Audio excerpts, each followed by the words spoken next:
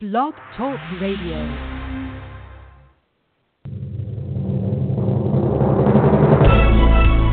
This is All About Wine on Blog Talk Radio, the talk show dedicated to the wine industry since 2009, featuring winemaker, cellar master, vineyardist, and tasting expert, Ron. Basically what we're trying to do on this program is just trying to educate people and trying to make wine less confusing and more friendly. From coast to coast and around the world. You know, we really have had some neat people on the program. I love that. Call our guest line at any time during the live show at area code 646-727-3235, and let's talk about wine.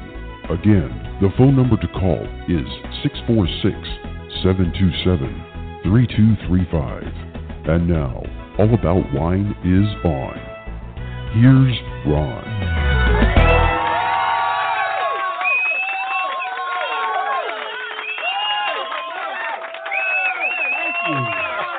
Thank you. Beautiful weather here. Thank you. Beautiful. That guy's still whistling, too. I'm going to have to start talking to him again about that. Beautiful weather here in Florida. If you are listening to us live, it is 7:01 on April the 19th, 2018. If you'd like to call in and talk to us, you may do so. Please keep the subject about wine as much as you can. We do appreciate that. 646-727-3235 is our guest call-in number. Give me a few seconds, because as soon as I see you call in, I'll have to come back and say hi to you and bring you in. But Mike's not with us tonight. You probably already noticed. You don't hear his lovely voice communicating with me. He is under the weather. Got another cold. He works around the public a lot, and when you work around the public, you tend to catch everything that the public has. Just like school children tend to catch everything that everybody comes to school, and then they take it home and share it with the family. Mike gets the good fortunes of being around the public and being able to share everything, all exotics that they bring from everywhere, and he gets to have those. And with an extremely strong immune system, he is under the weather again. So, wish him a speedy recovery. You're stuck with me tonight without Mike in the background, although what I miss about him is he does a very good job at keeping up with the blogs and letting people know what's going on with Twitter and stuff like that. So, he's not here, and he will be back next week, as will I, but I'm not closing the show. I just got lots of stuff to talk to you about. I want to tell you that. We, like I said, having beautiful weather here in Florida. It got up to 83 today, I think, something like that. The nights are in the mid to upper 60s. The high, I think, in a lot of places is like 10 degrees lower than our low at night is in the mid to upper 60s. The high in a lot of places is like 20 degrees lower than our low. So we do have it well right now. No rains or anything coming in. But so much of the weather report, you can tune that in on your local weather channel. What's happening this next week? Well, as I said last week, today is the 19th, which is celebration of National Grilled Cheese Month. National Grilled Cheese Day was last Thursday, but we are still celebrating National Grilled Cheese Month, so that doesn't mean that you can forgo the grilled cheese. There was something in the local paper here that had like 20 different ways to do grilled cheeses, and it's just, you know, basic grilled cheese. Like Mike and I were talking last week, that's our favorites. Tomorrow, BLT, National BLT Day, bacon, lettuce, tomato. It's also BLT month, so if you happen to miss BLT tomorrow, it is BLT month. Saturday, National Chocolate Covered Cashews Day. Ooh, cashews are good. Cover them with chocolate, double good. Sunday, National Jelly Bean Day. But Sunday is also Earth Day. Earth Day was started in, I believe, 1968 or 1969. I think it's 69 was the very first Earth Day. And it has grown to be a national thing now. But that's coming up on Sunday. As far as I'm concerned, Earth Day should be every day. You get out there, save the earth every day. It's the only one we have, and if it gets sick, then we don't have anybody else to fall back on. So take care of the earth. Sunday, National Earth Day. You get to celebrate with everybody else. Picnics, whatever you do on Earth Day. Monday, National Cherry Cheesecake Day. Ooh, that sounds good. It's also National Picnic Day. So great opportunity to go out on a picnic and take yourself some wine in a can and celebrate National Picnic Day Monday with some wine in a can in your picnic lunch. Tuesday, National Pigs in a Blanket Day. I like those. Get yourself some good crescent rolls and wrap your hot dog in it and cook the thing and then dip it in mustard or whatever you want to do. Wednesday, National Zucchini Bread Day. I don't know. I can't say I crave zucchini bread, but I've had it and it's good. So, and then next Thursday, give you a heads up on this, National Pretzel Day. And that could be soft pretzels or hard pretzels or any type of pretzels, stick pretzels, or they come in all sorts of ways. I particularly like a good soft pretzel. You get yourself a good soft pretzel and some good mustard. Actually, any mustard would work if you say good mustard, because if you're going to get a good soft pretzel, you can buy soft pretzels in the store. I noticed that they have them in the frozen food sections around the bread section.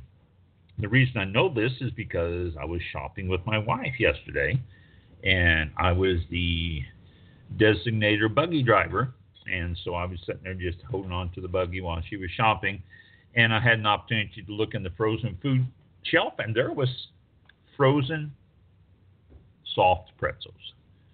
So if you don't have the inclination to try to make one or nowhere near able to buy one, you can always get some soft pretzels and warm them up yourself. I'm sure there are great instructions for it. So that's what's coming up this next week on food. You can do your wine with any of those and any combinations that you happen to come up with and anything that you happen to find. It all works. Got a lot of little things to tell you this week. Let me go into it here and pull up my screen for that. First one here we're going to talk about is oak barrels. You've heard that oak is good. A lot of wineries use it once because it imparts the best flavor. Some will use it twice. 3 times is pressing it. Some, they say after 5 years it's no good. Found an article here where there's some wineries that are using the oak barrels for years and years and years. And I'm not talking just 5, 10, 15, 20. I'm talking a 100-year use, which seems odd because when you start using oak after the first 3 or 4 times, then, my engineer just brought me my evening wine. Cool. What are we having this evening? We are having Escamas del Dragon Cabernet Sauvignon from Chile. Val Valley. Is that Val or Valley? I think it's Val. Val Central. Valley Central? I don't know. 2014 Cabernet Sauvignon. It states the Andes, which run the length of Chile, are often referred to by Chileans as the dragon's spine. So we like to refer to our tough, sturdy vineyards at the base of the mountains as Escamas del Dragon, or dragon scales. Appropriately, this layered and nuanced wine is full of flavor with ripe cherries, dark plums, silky spice notes, and fine tannins. pairs magically with seared tri-tip or garlic seasoned chicken. So that is what I'm having, and I'm going to have to take a sip of it here.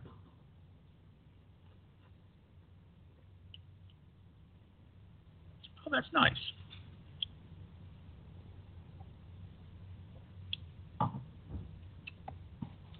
Some nice tannins, not overpowering, not real strong. I'm sorry? Oh, that's right. We're having ribs tonight. Yay. This will go well with the ribs, I believe. So, that's the wine. So I will have to excuse myself every once in a while and do a sip. But, back to the barrels. High-end wineries, nothing says financial solvency like a whole bunch of barrels. They have them all up against their stone walls, and they have the lighting on it, and a row upon row of identical barrels, and anywhere from $1,000 on up for each one. And some of them even paint the barrels in the middle, so they have their names burnt into the ends as you go by, or they have signs on them and stuff. You see that all over. But you go to different wineries like Stony Hill Vineyard in California's Napa Valley, and you'll see these barrels that look like they should be thrown into the heap and recycled. The hoops are starting to get a little bit rusted. The oak is nowhere near new. And they've been using these for over 40 years. They're saying that they do the Chardonnay in it. It stands well. Their Chardonnay starts at $48 a bottle, and they use the oak barrels in it. They said that the Chablis or Chardonnay has been used in old oak barrels for centuries, and what it does is it imparts the flavors of the oak. That's the vanilla you get a lot in Chardonnays. But when you're starting to get old oak, it doesn't age it as fast. And this is something that Ron Rubin Winery winemaker Ed Morris likes to point out. He said that the oak is incredibly durable. It's a process of drying out and shrinking, and then hydrating and swelling, which actually causes the wood to be damaged. He says to get them to last much, much longer, he says store them in a stable temperature with good stable humidity, and keeps the wood from shrinking and expanding. And then keep something in them as much as you can, which also helps the oak and helps the wood. According to Morris, empty barrels require routine maintenance protocol, like burning sulfur candles or releasing compressed sulfur dioxide gas into the barrel every 30 days if there's nothing in it. This prevents microbial growth, which is the problem you really have to watch. This is something that has been pointed out by other winemakers and other wineries. They said that the old barrels tend to start giving you off flavors because of the growth. So of molds and different things that might get into it. But if you take care of it, if you watch humidity, you watch the temperatures, you watch what you're putting into it, and you clean them properly, it's not going to be a problem. McCamus Vineyard has barrels dated to 1889 that they still use. They also have some also have wines that they say that do not pick up the oak as strongly. And also they're saying that the older the barrels, the minute holes, the pores, if you will, in the wood tend to close up. And therefore the aging process of the oak onto the wine takes a little bit longer, but it's much better, they feel, because it doesn't just give this big blast of oak And then you have all this oak in there from the barrels. It's subtle. It blends well with the wine. So the ones who are using old oak are swear by it. They say you can really tell the difference in the taste and in the aromas and everything of it. It's not that overpowering, whoop, this is oak. It is more of a subtle underlying oak that is much better all the way around. So, key to it, good steam cleaning and good washing of the insides of the barrels every 60 days to be sure that there's nothing in it. Then when you get ready to use them, be sure they're clean. Any type of bacteria or anything can cause a problem. So you got to watch for funguses and any type of microbes or anything. So oak barrels, not just for the first couple, 3 years, after being used more. Also oak barrels, a lot of wineries sell them to different places that use them. Whiskey companies, Scotch companies. There's the Scotch wineries, our Scotch vintners in Scotland have used old Bordeaux and Burgundy barrels for centuries. Once they're done with it, they grab those barrels, which helps give a distinct aroma and flavor to certain scotches because of that. So, oak barrels, not just for a few uses. They're saying that they really do impart good flavors and good aromas after being used for many, many years.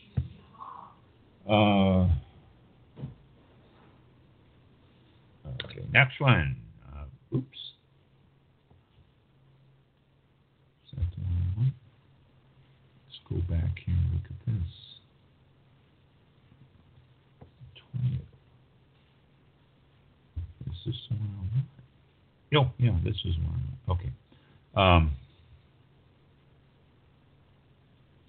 I make notes of this stuff, and then my notes are wrong, and it confuses me. Confusing me what I'm trying to read here. 2,000-year-old wine was unearthed in China. 2,000 years old. It was in a bottle of 2,000-year-old wine was found in an excavated place and sealed in a bronze vessel in China's Shanxi province, Shanxi, Shanxi, Shanxi province. The bronze jug was unearthed from a civilian tomb, along with about 260 other items and things. The container dates what they're figuring from the late Warring States period, which is 475 to 221 BCE. I don't know what the E means. Era, before Christ's era. And the Qin dynasty, 221 to 206 BCE. So it's from that area there. It was common in that period to bury containers, brass containers of wine with the dead, and it's just a form of sacrificial stuff. But this one is well preserved. When it was unearthed, the mouth was sealed with a hessian, sort of a waxy stuff, which prevented air from getting into it. And the wine turned out to be intact. It's still in there. The picture of it on this article shows it as a white wine, a lot of sediment in it, not real clear. The 300 milliliter of wine was a milky white liquid. It had alcoholic substances such as hydroxyproline and glutamate. It suggests that similar qualities were in the wines then that are in the wines now that are being fermented now. The discovery reflects the levels of winemaking in Qin's capital, Jianyang, a prefecture of modern-day Shanxi province. So there you go, a 2,000-year-old bottle of wine. actually a little bit older than 2,000 years if it's BC, 475 BC. So older than 2,000 years. But 2,000, they're saying 2,000-year-old wine here. What does wine do to your teeth? We've talked about wine and health and all sorts of stuff lots of times on the program, but here's an article I found. What does wine do to your teeth? Okay, well, the dreaded red wine teeth, right? We've all heard about that or experienced it. Gives you a purple grin, but it not only gives you a purple grin, but it's also good for your teeth. Your teeth are made up of 3 layers. You have a thin enamel, then underneath that a dentin core, and then you have a pulp of the tooth, or right before the nerve that comes up in it. So you have your tooth. The enamel is the outer layer. It's the thinnest layer, and that is what's affected by the wine, most affected by the wine. Dr. Ruchi Sehota, a family dentist in the San Francisco Bay Area, says that the enamel is the hardest tissue in the body. It's extremely susceptible to erosion by acid and different types of acid. We've all seen the TV advertisement about, the acids on your teeth. But acid is one of the primary components of wine. And once all that erosion is inside the tooth and it's exposed, and the hard enamel underneath is then affected. So the more the outer core you wear away, the more susceptible the inner core, which then becomes susceptible to cavities. But they think that those who drink wine are necessarily more at risk for dental problems than those who don't imbibe. There are special considerations. Most immediate concern is the staining. Wine can inspire some embarrassment on the stains if you're at a party or something. But they suggest that, they say that the staining is because of large amounts of chromogens. And this is the same type of stuff you find in coffee and tea, which also stain your teeth, as well as berries. Chromogen is a pigment-producing substance that binds to the teeth, and that's what causes the stains. Tannins is something else that aids in the binding effect. But it's not just in red wines. White wines share an equal, if not larger, amount of the blame, although you don't see it, but that can also give you a problem. What's suggested to protect your teeth is if you're sipping on white wine, you don't have to stop every 15 minutes and brush your teeth. What they suggest with this Dr. John Alamar, who is a dentist based in Weston, Florida, suggests that flossing every day and brushing your teeth twice daily is always a good thing. That helps your teeth. But he also suggests if you're drinking wine, stop and have some water. Slosh the water around your teeth. The water is not going to cause any problems. It will loosen any of the coloration. It will help fend off the acids that's in the wine that's laying on your teeth, and it also helps restore normal pH in the mouth after you're drinking wine.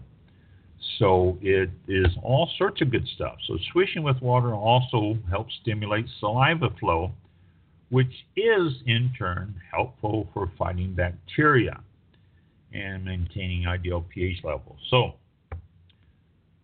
water.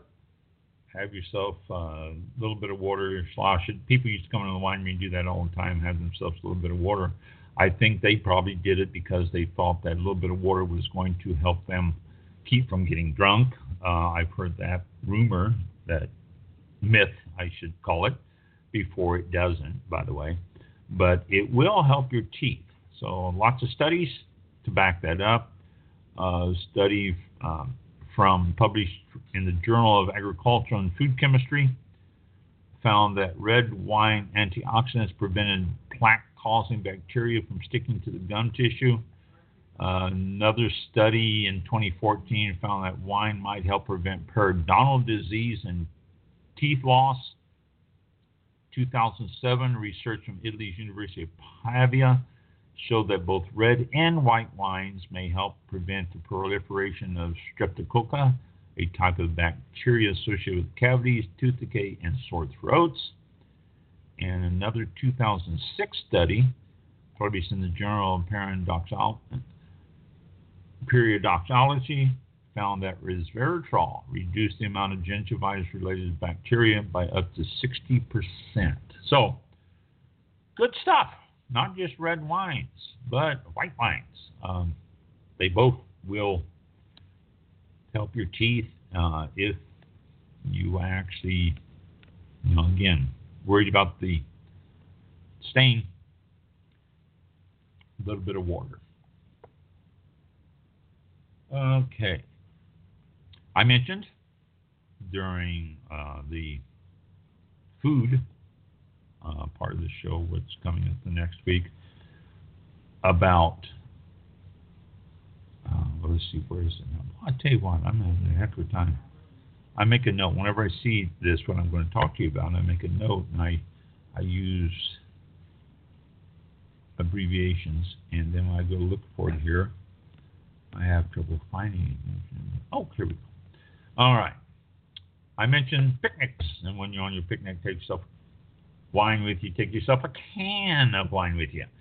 And that's just it. A new trend increasingly available in cans is wine. You're finding more and more wine. There's a little short article here, but basically it sums it up.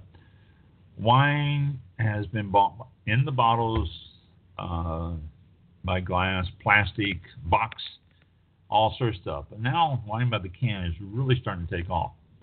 It's easy, it's simple, it's a big business. Wine itself globally cited sales of $100 billion in 2016. In the United States, the total sales are estimated at $59.5 billion, with canned wine sales amounting to just $14.5 million. Now, wow. I mean, you say just, but that's a chunk of change there. It's only a fraction of the market, but that's quite a bit of money. Megan Miller, certified specialist of wine with Vine Street Imports in Pittsburgh, says that canned wine is starting to catch on. It's simple and easy. You can throw it in your purse or in your pocket, and when you're somewhere, you can pull it out and drink it. It's taken into movies and stuff like that. You've got your wine. You can recycle the cans a lot easier than you can recycle bottles. The option of opening a smaller amount, so you don't have to do a whole bottle and worrying about storing it or not drinking it, or saying, well, I have to drink this, I opened it.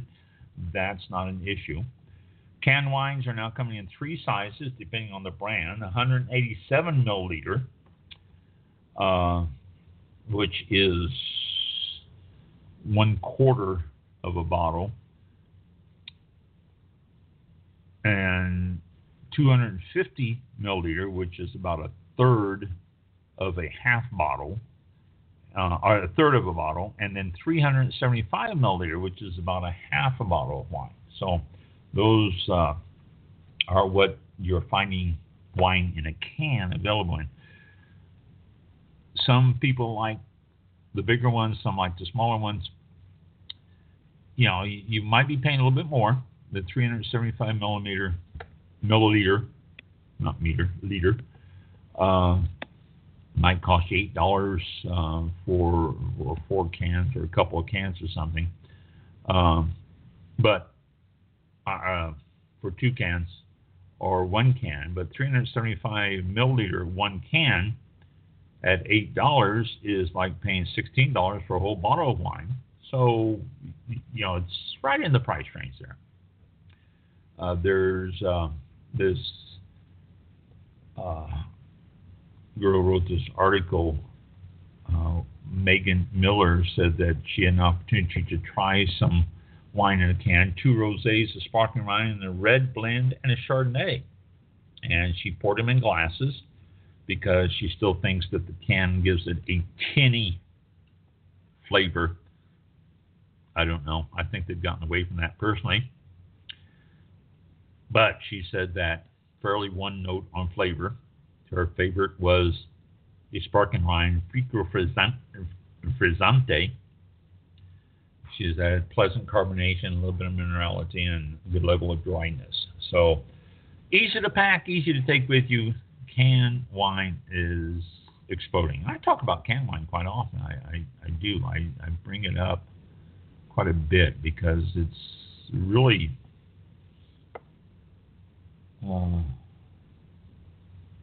really starting to catch on out there. So, all right.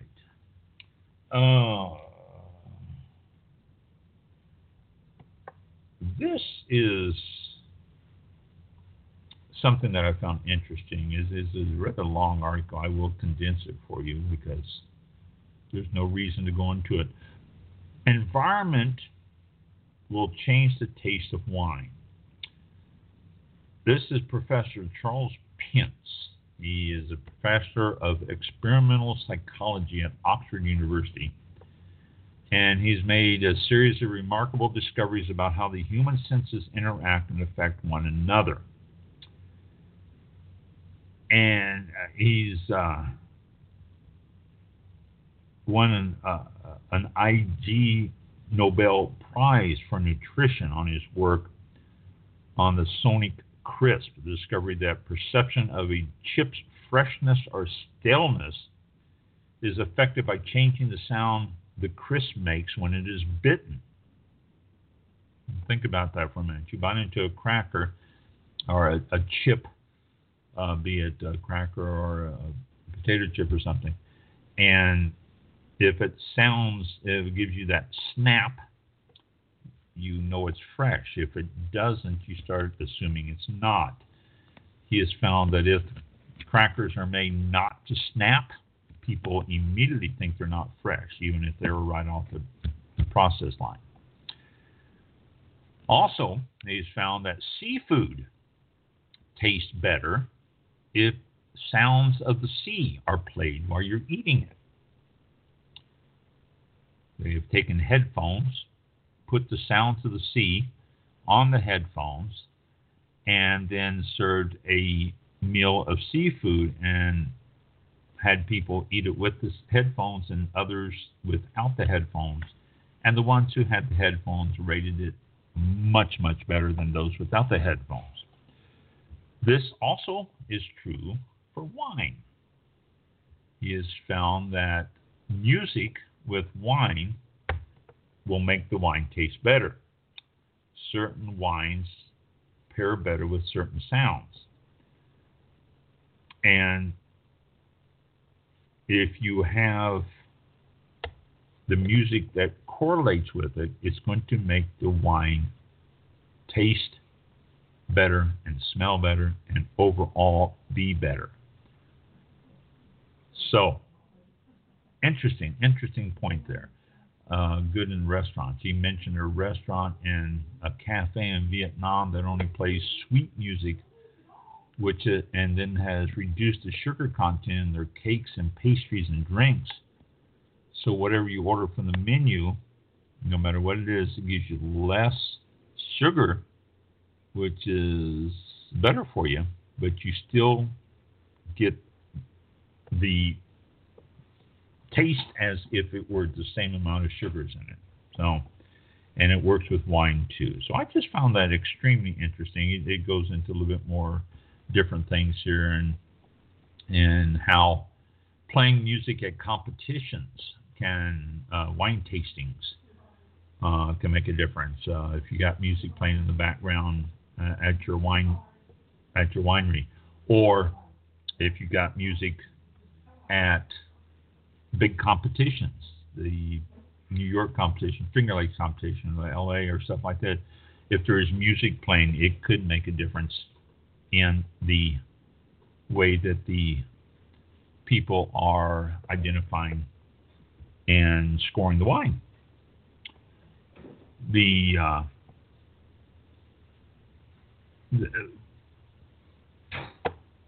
Well, this one paragraph here, I'm looking at that again. It says, we have the psychological capacity to detect sweet, sour, and umami and discriminate between a billion different odors. So we're better than machines on this stuff. But as soon as you start putting things together, you have multiple tastes and aromas, and that's where it starts breaking down. The taste buds don't operate independently. If you add salt to your tonic water, it becomes sweeter. A fruity aroma may add perceived sweetness to a drink. So, it's just all of your senses come into play. So when you're tasting your wine, try to look at it separately and listen to what's around you and all that while you are tasting the wine and see if it makes a difference to you. According to Professor Charles Spence, it probably will. Oh, found that interesting.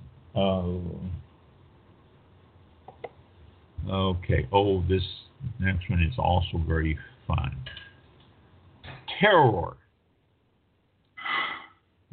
Terroir is the French are big on terroir. I've talked about terroir before in the programs here, back episodes. We used to talk about it at the winery quite a bit. But terroir is a catch-all for the elements, the place that leads its wines to smell, taste, and feel a certain way. AVAs, American Viticulture Areas, are based on terroir more than anything else. The identity can be identified in blind tastings because of the terroir. Terroir, terroir, it's pronounced. There's no, that's a French word. There's no American equivalent to that word. We don't have a word that we use instead of terroir. It's just a French word and describes the place of the wine. We try to put terroir into a small box. We try to examine what it is. Excessive oak conceals underlying signatures of variety and sight, and certain yeast can mislead by how the yeast is. Northern Hemisphere yeast of Sauvignon Blanc has been used to try to resemble New Zealand Sauvignon Blanc by using a different yeast. Additives and different things can also make a difference in it. Some variables such as vine age, clone, rootstock, slope, depth of topsoil, all of these can also make a little bit of difference in it, as do choices in trellising and timing and amount of irrigation, cover crops, tilling, harvest dates. We go on, all micro terroir and the character of a specific wine.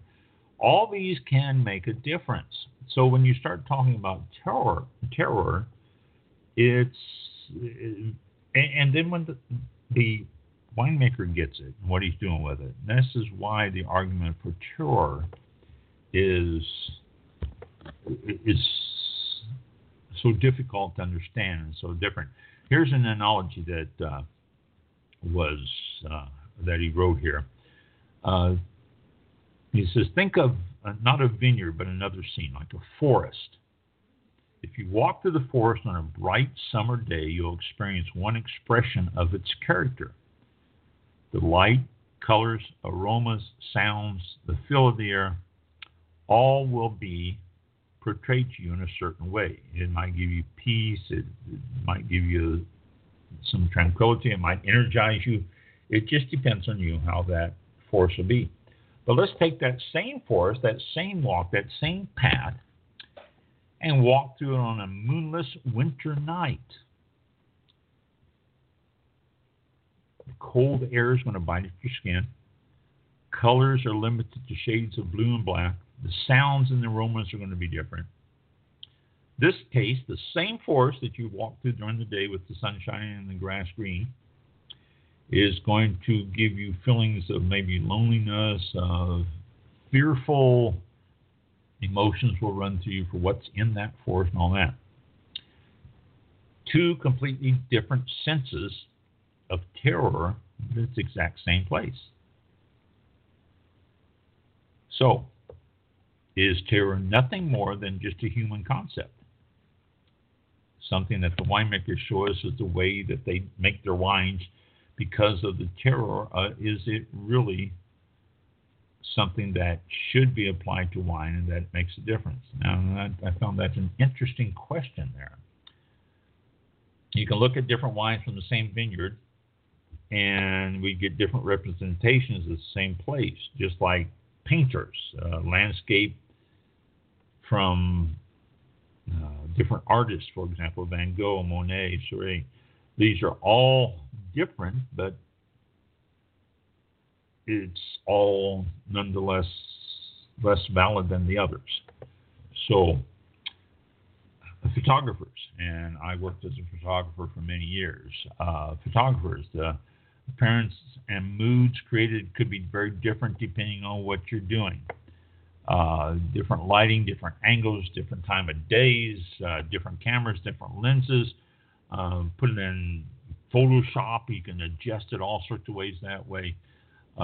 You're getting completely different of the same thing, completely different presentation of the same thing. And winemakers do the same thing. Different renditions, so to speak, of the wine is going to be different. And the winemakers are the ones that are giving this. They're saying, this is what I'm getting from this terroir here. This is what I'm getting from this land here. And this is what I'm making from it. But you put another winemaker in there, and is it going to be completely different, or are you still going to get the same type of final wine? They both are good. They both are present everything. There's no right or wrong. It's just how they interpret, if you will, the terroir, how they interpret the wine.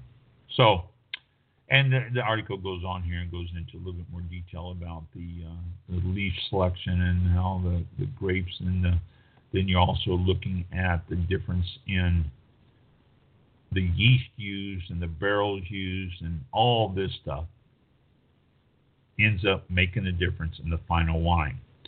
So, terroir, and I don't know if you remember, and I don't remember what particular interview it was, but one of the interviews I said, one of the people I talked to, one of the winemakers I talked to here in the United States, and I don't even remember what state, he said that terroir is not important. He says it's what you do with the grapes when you get them. And, you have to have a decent grape to start with. You have to have a decent starting point. And if you have a decent starting point, you can ruin it, but more than likely you won't. You will continue to have something good. Terroir is important. I think it's important, but maybe it's not as important as everybody gives it credit for. Maybe what the winemakers do to it is really what's more important than anything.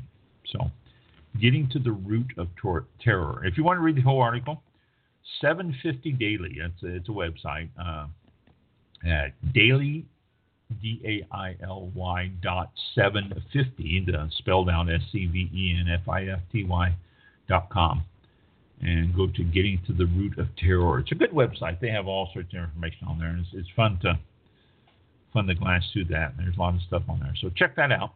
And if you want to read the whole article, 750daily.com.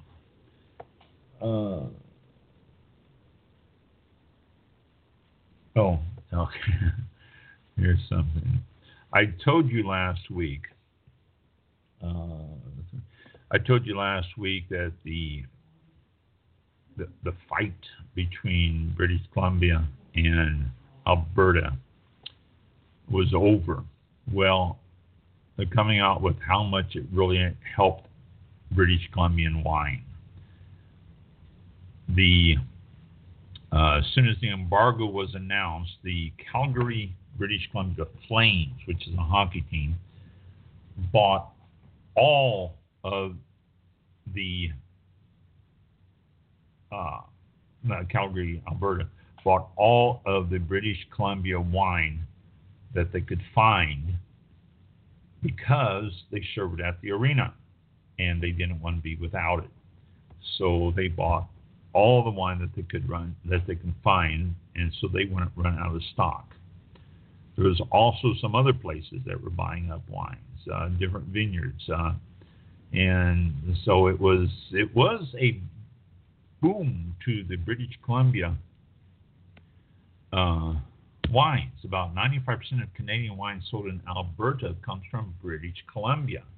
And then when they banned it, it started to show the effects. So a lot of people were traveling across the state lines, or across the province lines and stuff, trying to pick up the wines that they were so used to. So it sort of was a good thing for British Columbia when they put that boycott on there. It's over. The boycott's ended. But I just saw this, how much it really helped British Columbia and caused them to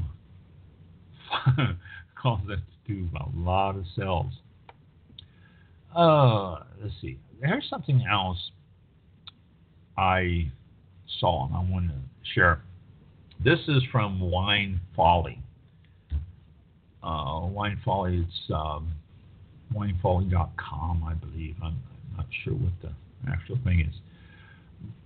But this is talking about sweetness. The sweetness of wine is determined by the winemaker, basically. You can make a wine very sweet. You can just add sugars to it and all that. I mean, there's no laws against that. Popular varietal wines and styles tend to be the same, share the same sweetness levels, though. It's not. You're not going to get a bottle of Cabernet Sauvignon in one place that's going to have real high sweetness, and another place none. They don't do that. But they're going to be pretty much the same. But it can be, vary. A bottle of Spanish PX has 70% sweetness on it. Oh my gosh. That's like biting into a sugar cube. They have a sweetness chart here on red wines. And this is from the driest to the sweetness. They're showing Sangiovese as the driest, Tempranillo next, Cabernet Sauvignon, Pinot Noir, Syrah, Merlot, Malbec, Grenache, Zinfandel, Lambrusco Dulce, then Port and Tawny Port are the sweet ones. Those are high sugar levels on those. But it says, some wine ranges in sweetness, you have to do a little recon to figure out how the actual sweetness levels of a specific wine. You can use a wine text sheets to find the exact numbers, which are very useful. When you're reading text sheets,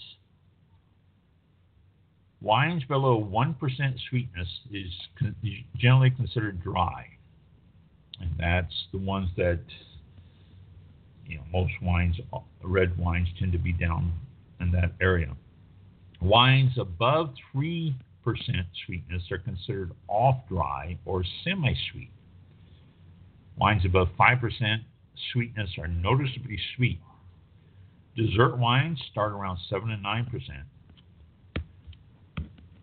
1% sweetness equals to 10 grams per liter of residual sugar, which is hard to imagine. 10 grams per liter. Okay. A normal bottle of wine, 750 milliliters, so it's 3/4 of a liter.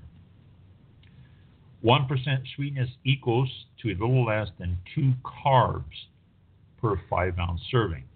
which is about 150 milliliters serving. 1% sweetness equals about 6 calories per 5-ounce serving. So your dry wines, about 6 calories, 2 carbs.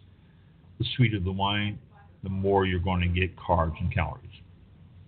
And by the way, the average wine drinker cannot detect sweetness levels below 1.5%. But trained tasters can guesstimate sweetness within about 0.2%. And you can learn that too. It's not something that you have to have a sophisticated palate or anything along that line to learn. You can learn it too. You know, if you know the sweetness levels of a wine and you start, noticing it compared to others, you can train yourself too. It's just like tannins. You can train yourself to recognize tannins and how long it's going to take for a wine to age by the amount of tannins in the wine. That's something you can train yourself. So, sweetness chart for white wines. I just saw the reds. Muscadet. Now, don't get that confused with Moscato, but Muscadet is usually a dry wine. Sauvignon Blanc, then Pinot Gris, Chardonnay, Chenin Blanc, Viognier, Tarantos, Gewürztraminer, Riesling is usually a little bit sweeter, although they make dry Rieslings. Moscato, white port, and ice wine. These are higher sugar levels. These are higher wines. Where did the sweetness come from? Thousands of years ago, winemakers figured out how to stop fermentation to keep the leftover grape sugar in the grapes. This is where the sweetness comes from. It comes from the sugars. You don't ferment it all out. Very simple. The drier a wine, the less sugar. The sweeter a wine, more sugar. The drier a wine, more alcohol usually because they're fermenting the sugars out. The sweeter the wine, the lower alcohol because you stop the fermentation before the sugars ferment to alcohol. So, simple rule. The leftover sugars are called residual sugars. Residual sugars because the sugar comes from the sweetness of the grapes. There are some wines with added sugars that's called chapelization, but it's usually frowned on, but you find it. You find it everywhere. If you actually knew, you would be surprised. Humans aren't real good at sensing sweetness. We have our sweet glands at the tip of our tongue, and we enjoy that. But sweetness is hard to detect, especially with tannins in wine. Tannins will reduce the taste of sweetness, as will the bitterness of the wine or acid. So these things will cause you to not be able to detect the sweetness as well. Champagnes. How much sweetness in your champagnes? Brut Nature. Nectar dry champagne. That's got less than 0.5 gram sweetness. Extra Brut. Less than 1 gram. Brut. This is about 2 grams. Extra Dry. Okay, Extra Dry is sweeter than Brut. Remember that. 2.8 grams. Dry. 5.3 grams. So you get a dry champagne as opposed to Brut. You got almost 3 grams of sweeter wine. And then Demisec, D-E-M-I-S-E-C, Demisec, about 8.3 grams of sweetness in it. So if you're looking at getting sweet wine or sweet champagne, go with the Demisec. Extra Brut is much drier than the Extra Dry. Go with that. And I think we're done for tonight. I know it's a little bit early, but like I said earlier, I've got some ribs waiting for me. So I am going to close the program. Let me see if there's something else I want to talk about here before I do.